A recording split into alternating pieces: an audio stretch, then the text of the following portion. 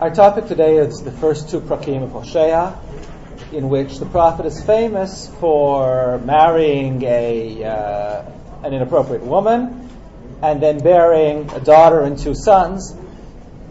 As I will show, the nevuah about the daughter, the sons, and even the nevuah about the wife is a mashal as a parable for the larger status of the Jewish people and their relationship with God in the time of Hosea. Let me begin with 2 words of historical introduction. I promise not more than 2 words. And then I want to attack the parak inside. I'm going to be speaking from the sheets. So unless you have a Tanakh, please make sure you have some handouts. Hosea prophesies in the period, in the middle of the 8th century, to the kingdom of Israel, the northern kingdom of Israel. His nevuot, by and large, do not relate to Malchut Yehudah. They don't relate to the southern kingdom, but only to the northern kingdom. And they are speaking to Israel at a time of relative military success for the kingdom of Israel. Let me briefly outline the history of Israel, the kingdom of Israel, at the beginning of the 8th century, and then I'll move immediately into the text. In the period between 841 BCE and 800 BCE, the kingdom of Israel is greatly weakened by the attacks from Aram. Aram basically takes control of the kingdom of Israel, as we see in the sources of Tanakh. It speaks about the king of Israel having only a couple of horses left after the Aramean onslaught. In the year 800 BCE, the Assyrians, and I realize that it's complicated, but the Assyrians are a different country than Aram. The Assyrians are people coming from what's today northern Iraq. In the year 800 BCE, the Assyrians take control of Aram and dismantle the state of Aram. Essentially, Israel is left in a vacuum, and Israel expands into the vacuum previously occupied by Aram. Thus, we get academic articles with titles like Jeroboam II's empire, the empire of Yerovam Hasheni, Yerovam ben Yoash, was the king of Israel at the beginning of the 8th century. It's in this context that Hosea prophesies. So again, he's speaking in the period of Yerovam ben Yoash Melech Yisrael, as you see from Pasuk Aleph. This is the context in which he's speaking in a period of great military success carrying with it control of trade routes, the trade routes that lead from Israel through Chatzor to Damascus and out to Mesopotamia. Control of trade routes equals wealth. Control the trade routes, you tax the people on the roads. That's how a kingdom generates wealth. And this is the period of Hosea. This is the period in which he's speaking. All right. Nevertheless, despite the military success and economic wealth, Hosea perceives and identifies a problem in the kingdom. We'll begin with Pasuk Bet, Chilat Diber Hashem beHosea. Hosea is told here, Lech kach lecha eshet znunim v'yaldei znunim. Take a wife who is a prostitute and then bear children of prostitution. Why? What is the mashal of the wife and the children here? Look at the beginning of Pasuk Bet, and I'm waiting for someone to say the wrong answer because I want to use it educationally. What is the mashal of the wife and the children? In Pasuk Bet. It's a parallel to the relationship between HaKadosh Baruch Hu and the people of Israel. Okay. So thank you very much. That was exactly what I wanted you to say. Don't take it personally. But I'm sorry. You are? Alan Blank. Okay. So the gentleman spoke about how this is a parable relationship between God and the people of Israel. Now look at the pasuk. What does the pasuk say? Right, haaretz. It's a relationship. It's parallel for the relationship between the land and God.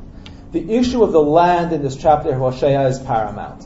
The land occupies a central part of the prophecy, and at the very end you will see that the marriage takes place between God, in a certain sense, between God and the land. There is a remarriage of God to the land. The land of Israel and its relationship to the people of Israel is intimately connected here to the relationship of the people to God. The land is the vehicle through which God has the relationship with the people, and it's the land that is said here to have acted as a prostitute. Of course, the idea of acting as a prostitute is used throughout Nevuah, what we find in Hosea and then picked up in Yirmiyahu, for the land being disloyal to God. Right? The land, and to some extent the people, we see later, have been disloyal to God. In what constitutes their disloyalty? How have they been disloyal? Those are issues that begin to be exposed in this chapter, and are exposed in further detail in Perek Bet. Let's continue. What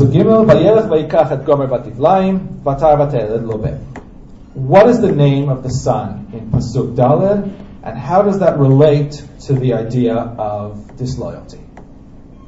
So, the son is Yisrael in Pasuk Daled. I'm really speaking from the text. Please make sure you have a hand there. The son is Yisrael, and the promise is Ufakadti et Demei Yisrael al Beit Yehu v'ishbati mamlechut Beit Yisrael. I will visit or remember the blood of Yisrael on the house of Yehu. What is the blood of Yisrael? Can anyone identify an event in Tanakh or a reason, place in Tanakh which we can see as the blood of Yisrael? What is the blood of Yisrael? Who can think through Sefer Melachim? What is Yisrael? Okay, so the story of Israel really begins with Navot. And let's go through a little bit the geography and the site of Navot. This chapter really needs to be understood, as you see from the beginning, from the pasuk that speaks about the Aretz, as a chapter in geography. And if you don't know what Yisrael is, you're not going to get this chapter.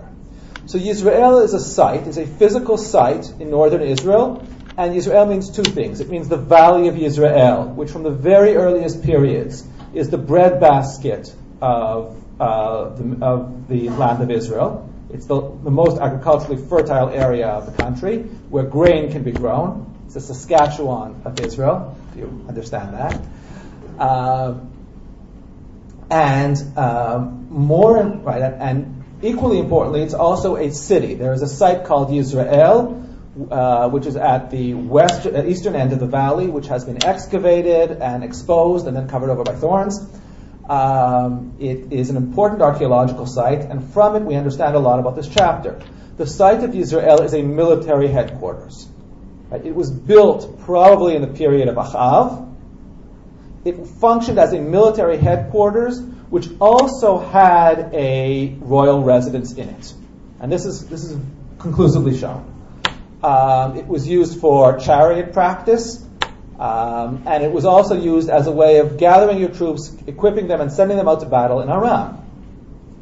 So it's sort of the Fort Dix of Malchut Yisrael. It's at the same time, Yisrael is the Saskatchewan, and Yisrael is the Fort Dix. And it's important to understand that these are geographical metaphors and not just historical ones. Because one thing that happened, as you pointed out, in Yisrael is the story of Navot. Navot is an innocent man who was killed by Achav, the original evil king of Israel, who wanted to take control of his land and build in it and take control of it for purposes of growing a vegetable garden. What else happens in Israel? Who else's blood is spilled in Israel?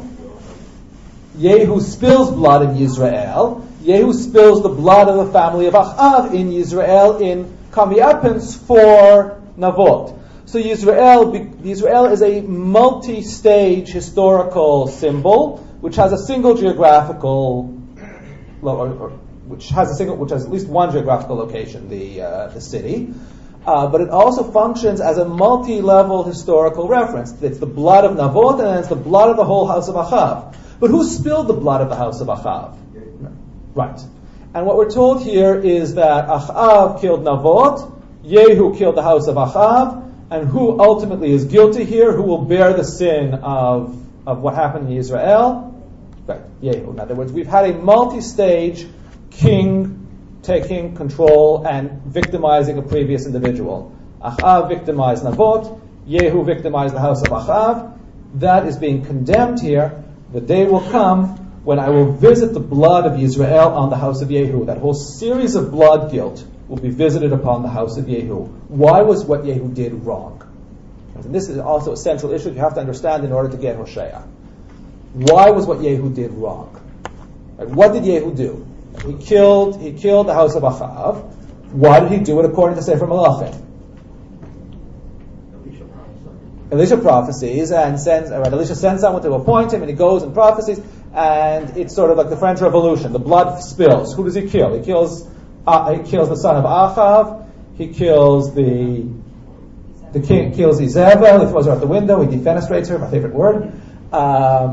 He defenestrates her and throws her into the moat. The moat is still there. You can fall into it, but you probably won't find her bones still. I've fallen into the moat in Israel. It surrounds the field and it's grown over by thorns. And he kills all the priests of Avodah Zarah. He runs a massive, massive slaughter. Nevertheless, Hosea condemns him for doing this. Why? So one answer, and I think it's partially correct, is that Yehu is guilty because he eventually falls into the trap of worshipping idols. There's something else going on here also, which I think has to be understood in order to get the second parak of Hosea. Yehu doesn't act alone. There is one pasuk in Sefer Melachim Aleph that speaks about Yehu. Right, I've taken my intro class. I sometimes try to get to this. Right, we don't know the pasuk in Melachim Aleph that speaks about Yehu. That was when Hashem told him that Hazael will kill. Yes, Yafeh. Because the Hazael killed, Yehu will kill. That's right, Yafeh. At the end of Melachim Aleph Perek Yutet, and I didn't put it down because I didn't want to get distracted from the main text, but you can make a note of it.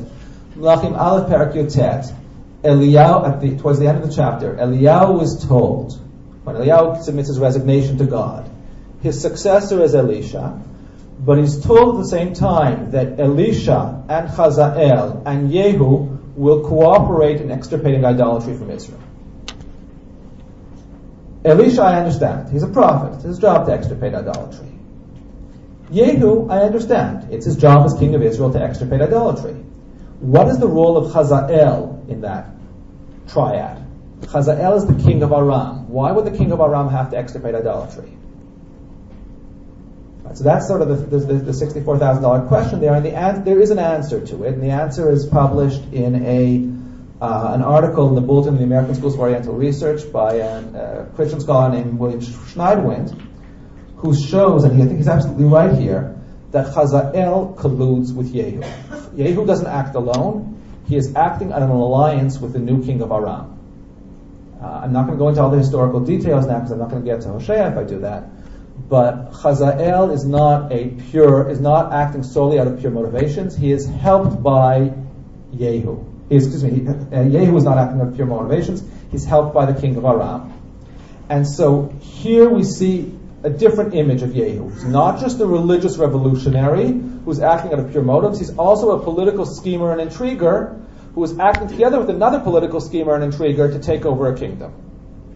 Okay, there's a negative evaluation of Yehu, which we have in Melachim Aleph, which we can see potential for in Melachim Aleph, which is explicit here. Yehu is guilty. Why? Partly because he didn't extirpate idolatry, but also because he colluded with someone whose motivations were equally corrupt, the king of Aram. And you see this in Hosea, because if you look at Pasuk Hey, what is the promise that's given on the day when God will punish Yehu? What will happen on that day? Please look at Pasuk Hey. Parak Aleph Pasuk Hey. V'aya b'yomahu v'shavarti et keshet Yisrael be'emek Yisrael. What is keshet Yisrael? Literally, what is keshet Yisrael? The bow. And what is a bow always a symbol of in Tanakh? Strength, power, right. The military of strength of Israel will be broken here. So Yehu, who came to power in a military coup, will have his strength broken. And this is a positive prophecy, as we'll see. It is positive for Yehu's strength to be broken. It is positive for the power of the kingdom of Israel to be broken. The kingdom of Israel is drunk on its own power and needs to be defanged and disempowered. And we'll see why that has to happen. All right, we've spent a lot of time on the first half of the parak. I want to spend a little bit of time on the rest of it. In Pasuk Vav, the next trial is called Lo Ruchama. And what is the meaning of Lo Ruchama? No mercy or no love. L'rachem in Aramaic is to love, and Hoshea's Hebrew is influenced by Aramaic. I will no longer love the house of Israel. In contrast, I will love the house of Judah. And how will God save Judah and how will God not save Judah in Perek Zayin? I think this is part of the fabric of this chapter. How will God save Judah and how will God not save Judah? V'hoshatim b'Shem Elokehem V'lo oshiyem b'kesh l'v'cherev nechama v'susim u'farashim. I don't think there's a reference to this. It says, I will not save Yehuda with military power. In other words, military power is not going to help you here. So we start from Yisrael, which was a breadbasket which became a Fort Dix. Then we go on to Lo Ruchama, where you're told, I will not have mercy, I will not love Yisrael, but Yehuda I will love, but I won't love, even when I won't love with military power. And then at the end, Lo Ami. Who is Lo Ami? Look at who is not Lo Ami. Lo Ami. Now, what is Lo Ami based on?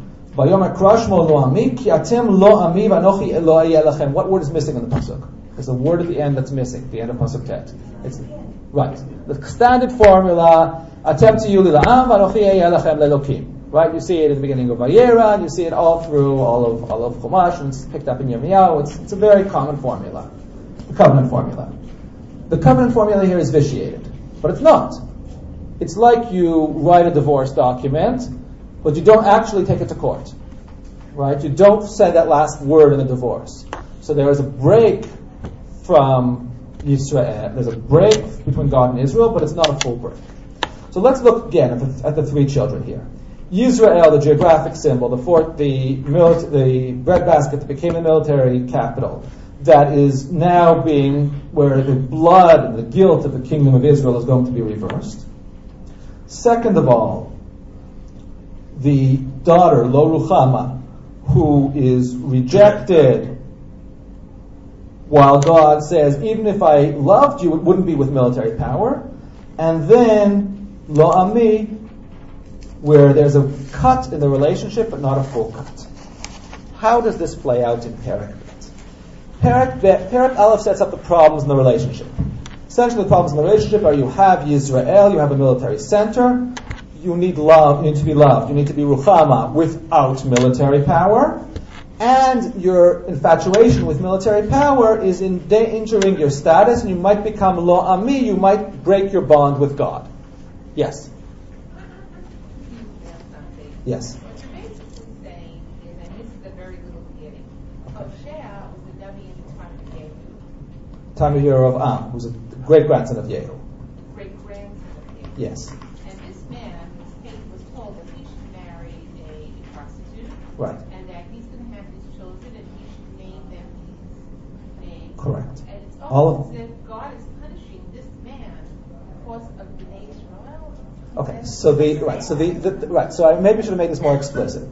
The event, I'm taking here the Rambam's attitude towards Hoshea. Hoshea does not marry a prostitute. Hoshea does not have prostitutional children. This is a vision which Hoshea is given, which is all a parable. It's a parable for the sins of Israel.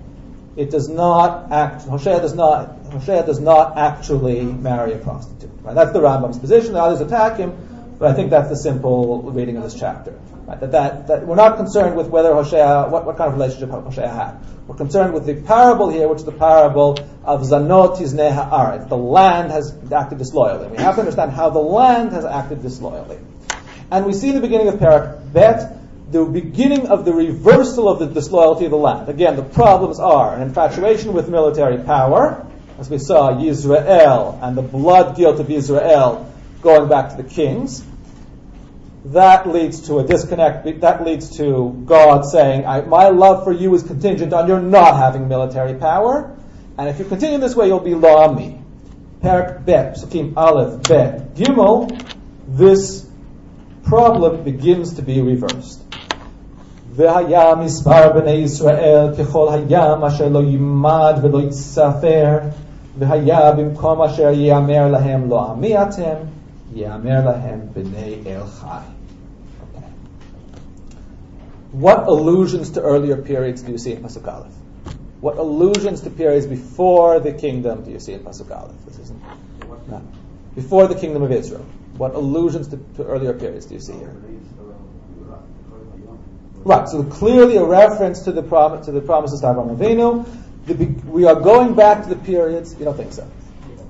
Okay, you're right. It's to Jacob, and it appears in the Shlomo stories also. But we are going back to the periods, to earlier periods, and we see that even more strongly in Pasuk Bet. If you look at Pasuk Bet, where are the Jews going in Pasuk Bet? What two elements are reversed, and where do they go? I'm sorry? Right, they're going out to the desert, but what two elements of the current political status of the Jews are reversed in Pasuk Bet? Right, they're going to be united. First of all, there's no longer a divided kingdom. V'samu lahem rosh echad is very important. What does rosh echad mean? No. A rosh is not a king. If you look through Sefer Shoftim, that's where you find a rosh. Right, they say that Yiftach atati elanu l'rosh. Rosh is a non-dynastic leader. Rosh is not a king. And so it's an undoing of the monarchy, a reuniting of the people under a non-dynastic leader. Ve'alu min haaretz pshat is I will leave the land. The same as you have in Shemot Perak Aleph, but I think it's an allusion to Shemot Perak Aleph. They will leave the land. Right? Ve'alu min haaretz. Ve'alu min haaretz ki gadol Yom Yisrael. Yom Yisrael, Yom plus geographic location in Tanakh means what? That formula appears several other times. What does Yom Yerushalayim mean in Tanakh? I know it's disturbing. What does it mean? Anniversaries. Yeah, but of what? Zechor Hashem livnei Edom et destruction. That's right. Yom plus the name of a place is always the day of destruction. The day in which Israel will be destroyed is a great day. The Jews are going to leave the land. This is bizarre, right? Why is Israel, the destruction of Israel, such a great day? What's the problem with Israel? What is Israel? Remember back to, it's a fortress, a symbol of military power. The destruction of military power is the beginning of the re-establishment of the relationship between God and Israel. Right? At the end, it's going to think I'm a hippie, but I'm really not. Not that Hosea is either, but there's a problem here that has to be addressed. Right? Ki gadol Yom Yisrael. The destruction of the military power has to happen. That is the day when the Jews will leave the land. Why are they leaving the land? Now we look at the coming passages and we begin to see why they're leaving the land. Pasuk Gimel, you see two names being reversed. Which are the names that are being fixed in Pasuk Gimel? Ami instead of Lo Ami, and Ruchama instead of Lo Ruchama. Which name hasn't been changed? Right. How does Israel change? Notice here, Israel doesn't change. How is Israel going to change? That's the challenge of this chapter. How do you fix a military fortress? How do you fix a military fortress? Destroy it, but that's not enough. You'll see in a minute that negative, but it's not enough. Surah Meirah, you also have to aset tov. You have to replace it with something positive, and we'll see what happens at the end. Can I ask you something? Yes? I understand that Israel, that area over there had bloodshed and the land has blood in it. But what's wrong with a military fortress, really? It's a good question. Hold the question. I think that throughout the chapter, Hosea will address that issue. He doesn't raise it at the end. But it's a very important question. What's wrong with the military fortress? Okay. All right. Let's go on. If you look at Psukim Daled Hey, what is being taken away from the woman here who symbolizes the people of Israel? Right? This woman is the mother of Israel and Lo Ami and Lo Ruchama. She is the mother of the nation in the symbolic sense. What is wrong with her? What is being taken away from her? Right. Hi lo ishti v'anochi lo isha. And then she will remove her zinuneha, her acting as a harlot, her disloyalty. And what is the threat? If she does, because what am I going to take away from her? I'll take away her clothes. But I'll make her naked like the desert. And I will take away all her clothes. And I'll take away her sources of liquid. Vamitia batsama at the end of the verse. Why? In Pasuk Zayin, that taking away of the clothes and of the food and of the liquid is explained. Look at Pasuk Zayin. Why does the woman deserve to lose her clothes and her food sources and her liquid sources? She says everything comes from. It doesn't say about Azara. What does it say? Elcha acharai me'ahavai, those who love me. Notnei lachmi u'meimai samri u'fishti shamni v'shekuyai. I will go after my lovers who give me food, clothing, and liquid. Who are the lovers here? Right. So the lovers here, I think, has, like everything else, almost everything else in Hosea, has a double symbolism. On the one hand, it does mean avodah zarah, the attribution of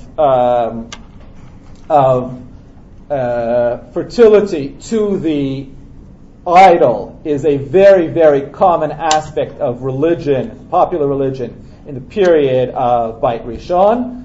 The common avodah zarah is the fertility cult Baal and Asherah under various names. Baal can also be called, the text of Baal is called El, the text of Baal is called Yud Kei Vav Kei. Call Baal, hold on for a second. Call Baal whatever you want. The idea that it's one of many fertility gods and who has a wife.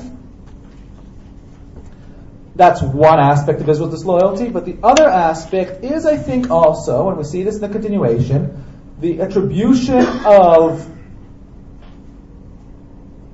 food, water, and clothing to the military alliances that Israel has with Aram and with other kingdoms.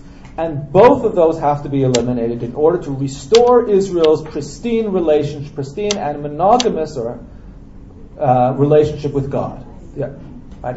Israel has to have not the opposite of monogamous, which is one husband.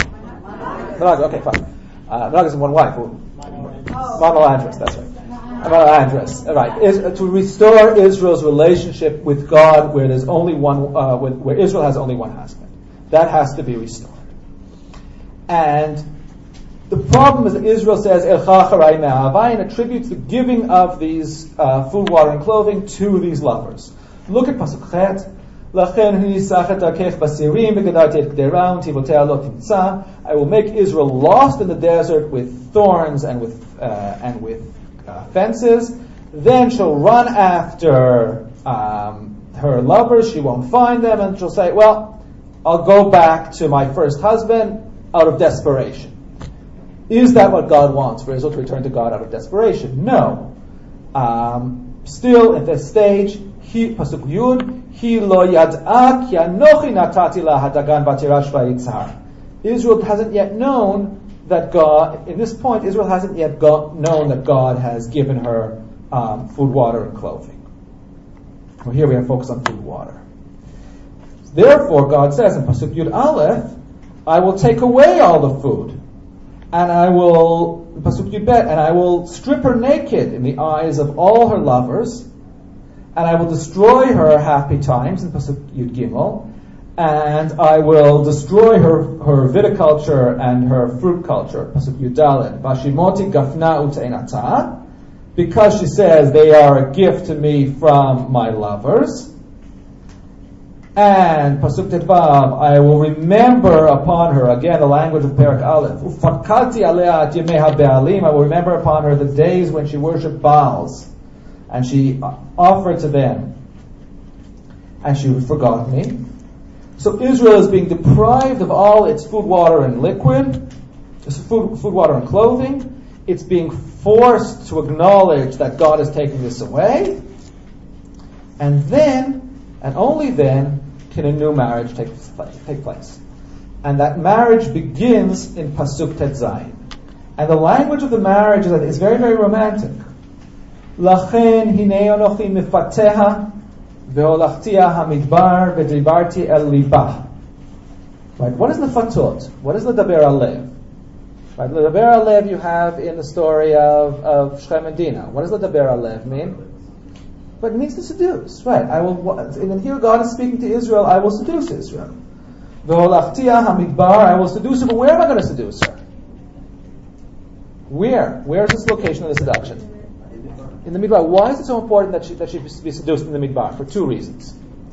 Two related reasons, yeah? That's where the conflict began, originally. Right. It's the idea of the whole point of Hosea is we're reversing the history of the monarchic period. The monarchic period has led to corruption. We want to go back to the patriarchal period, the period of Chol Hayam Shelo Yimad Lo Yisafer. We're going to go back to Shoftim, the period of Rosh Echad. We're going to go back to the united monarchy of V'nikbetzu Bnei Yisrael Bnei Yehuda Yachdav. And we're going back to the Midbar, the original period of Matan Torah and of Atem Lila'am V'anochi Yelachem Elokim. We want to go back to the period of the covenant. But what else is there not in the desert? Hold on, I'll take a picture. I promise in 1 second. What else is absent? What else is absent in the desert? Right. The food, water, and clothing. Precisely those objects that Israel attributes to Me'ahavai, which I think is both foreign alliances and idolatry. All those elements are absent in the desert. There's no food, there's no water, there's no clothing. Then God can seduce Israel, which later Navi picks up on this theme and makes it into a very nice wedding song. Did you walk down the aisle? Well, yeah, where? Right, this left. Right. Right. I think Yirmiyahu is in some ways picking up on this, although I'm not completely clear on the relationship between them. Okay, yes. Any questions up to now? This is the nice part of the parak. I went through the bad part quickly. Pasuk Yud Zayin. V'natati la et krameha misham ve'et emek achor lefetach tikva ve'anta shama kimei neureha uchayom alota me'eretz Mitzrayim. So from the desert, from there, I will give her kramim. Right. Why is it important that what does the kerem symbolize more than any other type of those? I think have we had kramim in this chapter until now? In Geffen, we haven't had the language of kerem. What's a kerem? Yeshaya Perkei. What's a kerem? I know it's a vineyard, but what does a kerem symbolize? Think as a farmer. It's the land and the people, but it's the long-term commitment to a land. No one plants a vineyard if you're going to be around for a year or two. A vineyard is a long-term proposition, which you have to invest many years of work before you get fruit. And it's something that people develop a personal relationship with. Right? Who is the most famous person who has a personal relationship with his kerem? Navot. A kerem is it's like the kifsat ha'ish harash. It's an agricultural object which becomes a subject for the owner. People sing about their kerem. People love their kerem. It's not a wheat field. Wheat field is an instrument. A kerem is more personal. And God says, I will give you kramim from there. What is Emek Achor? When did Israel go through Emek Achor? Pasuk Yud Zayin. Emek Achor is Yoshua, right? They go through Emek Achor when they enter the land. It's the place of Israel's first disloyalty to God. It's the first place where they steal from the Cherem.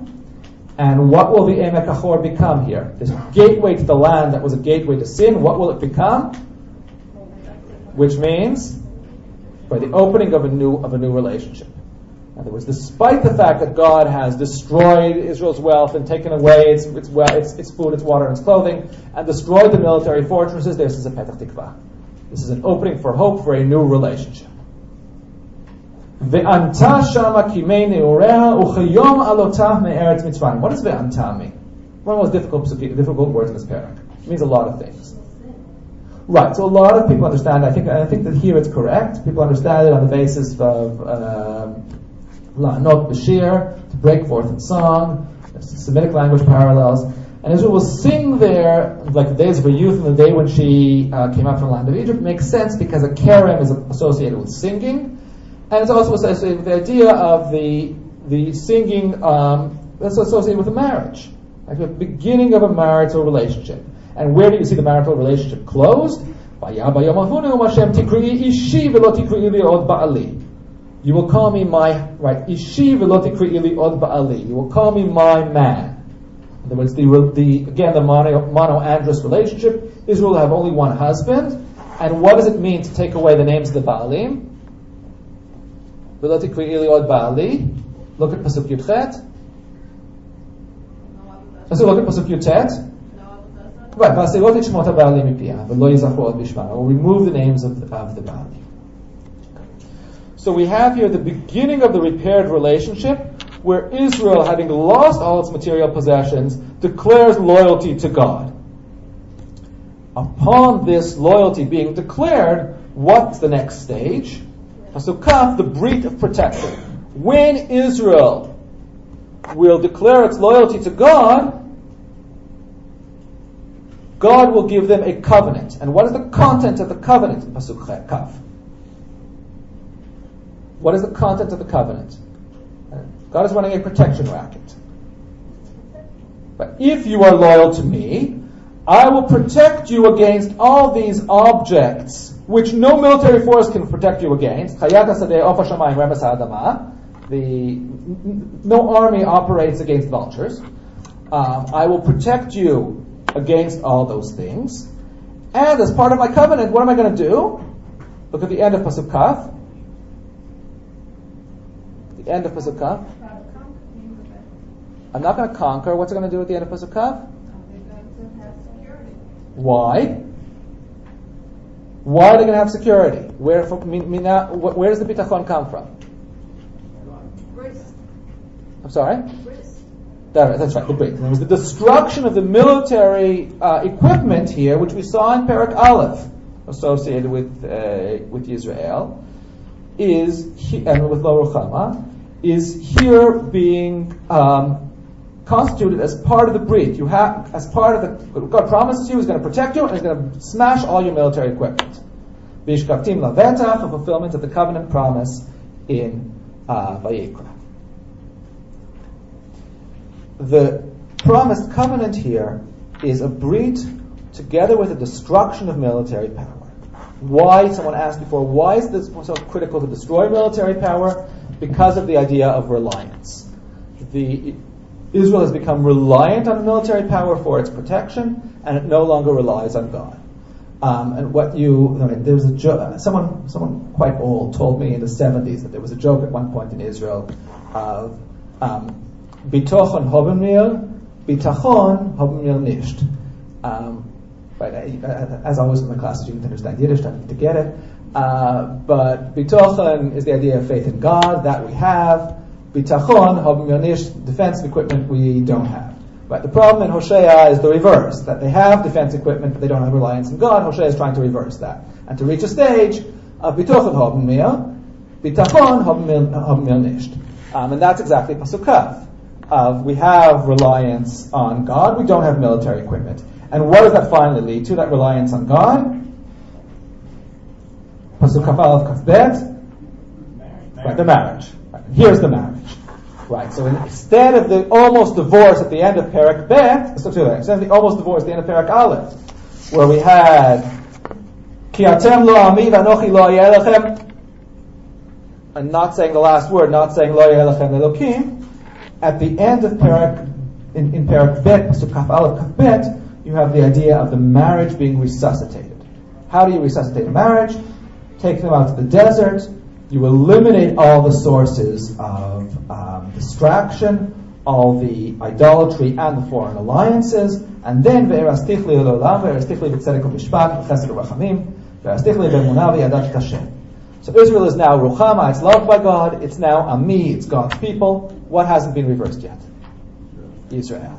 And that's the topic of the last three psukim. Please pay attention to the last three psukim. Now remember, who was the initial sinner? Who was the who committed the act of harlotry in the very first psukim of Perek Aleph? Haaretz. And now we have to make the land has been disloyal, and we have to, I'm going to coin a word, re-loyalize the land. How does that happen? In Perek Kaf Gimel. Pasuk Kaf Gimel. Perek Bet, Pasuk Kaf Gimel. Vaya bayom hahu e'eneh ne'um Hashem. E'eneh et hashamayim. V'hem ya'anu et ha'aretz. Right, what does e'eneh mean here? This is very difficult. But what does e'eneh mean here? Right. The Ibn Ezra says, as it says from Milashon HaKesef ya'aneh et hakol, to cause something to happen, to produce something. And I think that that's contextually the best interpretation, even though it's philologically difficult. Vayaba Yamahu, I will cause, God says, I will cause the sky to produce, and they will cause the land to produce. In other words, what is God acting as here? Right, and who is the well-known rainmaker of the ancient Near East, of Eretz Israel's Baal? And God is taking over that role. And who do you go to if you want wealth? Not enough for you to have just rain and grain, but you also want wealth. Where would you go? What would you do? Create a military alliance. God has already destroyed the military alliances, and now He's taking the role of the rainmaker. The land will produce dagan, tirosh, and yitzhar. The land will produce grain, wine, and oil. Vehem ya'anu et Yisrael. And they will produce Yisrael. Wait a second. What does it mean they will produce Yisrael? What happened to Israel? It was destroyed. The fortress of Israel was destroyed. But what else is Israel besides the fortress? Remember? It's right. It's the granary of Israel. It's the most productive. It's the valley where the most productive grain farming can be done. And so the geographical symbol of the fortress has been eliminated and is being replaced by the agricultural breadbasket. And who is the producer of the agricultural breadbasket? Right. Hamotzi lechem min haaretz. Hamotzi lechem min Israel. Pasuk Kaf Hey. Uzrati li ba'aretz. And I will plant Israel in the land. Right, this idea of God planting Israel. What creates Israel's security in the land? Uzrati li ba'aretz. I will plant Israel in the land. V'richamti et lo ruchama. I will love the unloved child. And why will Israel be unloved? Remember, a child in the last paragraph of Hosea, he addresses this. A nation that has no alliances is an unloved nation. Right? It's an orphan nation. It's a nation that's not allied with anyone. V'richamti et lo ruchama. Ve'amarti lelo ami ata. And how does Ami respond? How does people of Israel respond? Elokai, you are my God. Again, the reestablishment of that monoandrous relationship. I think it's a very, very beautiful parak. I think the geographic dimension is key here, with the idea of Saskatchewan, the breadbasket, Israel replacing the military fortress. I think it's a chapter that says a lot not only about God's relationship with the Jewish people, but also about husband-wife relationships. Although I'm going to leave that without explicit statement. You can figure out what the point is here on your own. And if you aren't yet married, then you should think about it a little bit. I'll take questions for a moment. But if there aren't going to be any questions, I want to speak a little bit about Bikurim for a minute or two, because I think this parak really hangs on the idea of Bikurim. Yes, let's take questions first. I see a way in which this parak can be brought up to modern situation in Israel, and where the energies, emphasis, political direction should go. And I wonder whether there's some political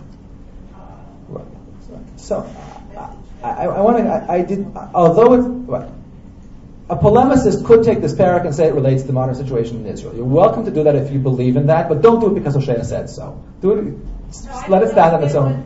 I am not delivering a homily on the political situation in Israel by any means.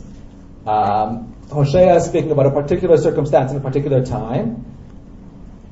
If you feel that circumstances are similar, then you can apply the message. If the circumstances are different, then don't. I'm not at all convinced that they're similar. I think the message is valuable in and of itself, and that by understanding the political circumstances, one can better understand the message. Then you figure out what's the correlation to political circumstances. I don't want to sort of. I'm not in favor of blowing up Tel Nov. Could this be a prophecy on the alliance that never happened between Ritzin and Pekah ben Amaliyahu against the... Right, so most of the academic literature connects it to the events of the Syro-Ephraimite crisis of 737. I don't think that's necessary. Right, I recognize that that's the general direction of academia. I don't think that we have to see this parak as quite so late. Right, there's no mention in this parak of this issue of the issue of the Assyrians. Later in Hosea, yes. Yeah. Ritzin and Pekach are acting under Assyrian pressure. Yes, they're acting under Assyrian pressure. Ritzin and Pekach are related to the Assyrians. I don't see any mention of that here. I recognize that the majority of the academic world is against me. Seder. I have a question Hashem's Brit, Yeah. when he's referring here, it's not, because the Brit that he's made in the past stays forever, correct? The Brit lasts. That's right. So And is there something more to this Brit that wasn't in existence from the prior Brit that he did with us? I mean, to some extent, yes, because you say the Brit lasts. Right. Who says the Brit lasts? Who says that God doesn't break it? That doesn't say, "I've had enough with you." Anochi lo yeh lechem elokim. Who says that God can't divorce us? Well, okay, fine. But it's a lo kach barur, I think, to the Jews of living in Hatan Hoshea that God can't divorce us. But it says in Hazinu that Hashem is going to make times when we will feel that He's not there, but He will always be our God. There's an important article by Kasuto on the relationship between Hazinu and Hoshea. I think it's very valuable, and there's a lot to be said on that. But I think that that issue needs to be engaged to the people. Can God divorce us? And Hoshea says God goes till the step of filing the divorce and then stops. Anochi lo ayeh lachem, and the last word is missing. So what I'm saying is, there anything extra in this Brit? First of all, the very fact that they almost broke it off and they didn't strengthens the Brit. Second of all, they now, having gone through a crisis, understand how to rehabilitate their marriage, right? By going out the desert, by abandoning reliance on other things, and that very idea of going through a crisis and surviving a crisis creates a greater certainty and firmness for going forward. It also shows that it's similar to a tikkun, because he's doing the whole thing. It's a tikkun of everything That's right. they did wrong. That's right. It's a stage by stage tikkun. Yes. Okay. I want to give a chance to people who haven't spoken up yet, so we'll go from the back, and then yes, please. I think you referred to this, but I didn't catch the answer. Why does it not say Lo Yisrael? Lo Yisrael. Because Yisrael is a geographic symbol and not a statement of fact, and a geographic symbol can carry many symbolisms, can carry many valences. It can be this geographic symbol of Israel can be the military fortress, but it can also be the breadbasket. And God is saying, I'm going to eliminate the military fortress and reestablish it as the breadbasket. And that's the reversal of Yisrael. A military, and it's important to understand the geographic element here. He's working with geography. He's not working just with history. He's not working just with law. Okay, again, for the... No, I don't. I have just the Prachim handed out.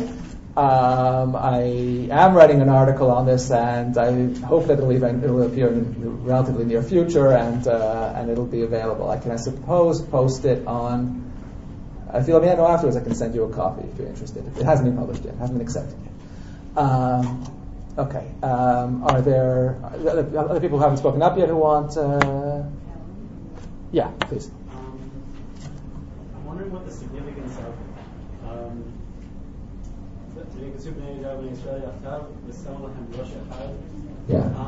why is this necessary? Just the idea of being under Rosh Echad. I understand why dissolving a monarchy, whatever, no more of this, Trade Medina concept. Malchus, not Medina. I know, I'm kidding. But what's the necessity of Rosh Echad? I mean, there's a unity there that I don't see I don't think Hoshea is so naive as to think that people can function without a leader, but he's deducing the term Rosh, which is a pre-monarchic leader. Again, Rosh in the Yiftach story. That's as much as I can get out of it. Does it seem like he thinks that in this idealized after every situation in a monarchy? Right, so that's an important question, which again, there's a lot to say about Hoshea. It has to be addressed within the context of the rest of Hoshea. Does Hoshea think that monarchy is inherently a bad thing? I don't think that Hoshea necessarily thinks monarchy is a bad thing. He thinks the way it's implemented is bad.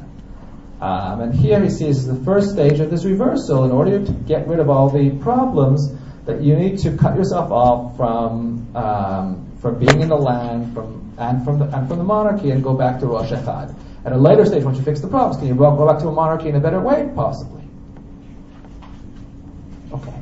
We'll take two more questions, and then we'll close. Yeah. What is so unique about Hoshea that Hashem has to tell him to marry Zoe as opposed to other men? What about Hoshea? What did he do? Hoshea. Okay, so here's my answer, which is my answer isn't going to satisfy you. But my answer is Hosea is a Navi. He carries God's word. The Nevuah is a symbol of the status of Israel. He's never actually told to marry a Zonah in a physical sense. It's a mashal. He's given a mashal, and he understands that it's a mashal, and he's speaking, and that mashal allows him to bring forth this beautiful Nevuah. It's a powerful mashal. But he also wanted to know why Hashem had not come on to us, and the way he had said it is to show him that you can fall in love and have all the badness and have relationships. I think that's also true. Yeah, that's also true. Yeah, that's absolutely true. Yes? Understanding that it's a novel and fiction, the recently published Steinberg novel about Hosea. Right, I knew someone was going to ask me this today. Right, he's speaking about the newly published Steinberg novel about Hosea. Thank you, Judith, for warning me. Someone's going to ask that. I haven't read the novel. I know nothing about it. Well, he draws a relationship, a very interesting relationship between Hosea and Amos. Yeah. In the fact that it was Amos who was a great influence on Hosea. Is there any foundation in reality for that? I've never found any influence from Amos to Hosea. It doesn't mean there isn't any. But I've never seen it. Never crossed you. I've never seen it. All right. Thank you very much to everyone, and have a very successful rest of the day. Everything turned out well. In other words, after this, we have the Nevuah, and we're privileged to have the Nevuah, and we learn it, and we have a Yom Iyun. What you wanted to say about Bikurim? Bikurim is the idealized entry into the land, and Hosea is a reenactment of what should be the idealized entry into the land. That's right.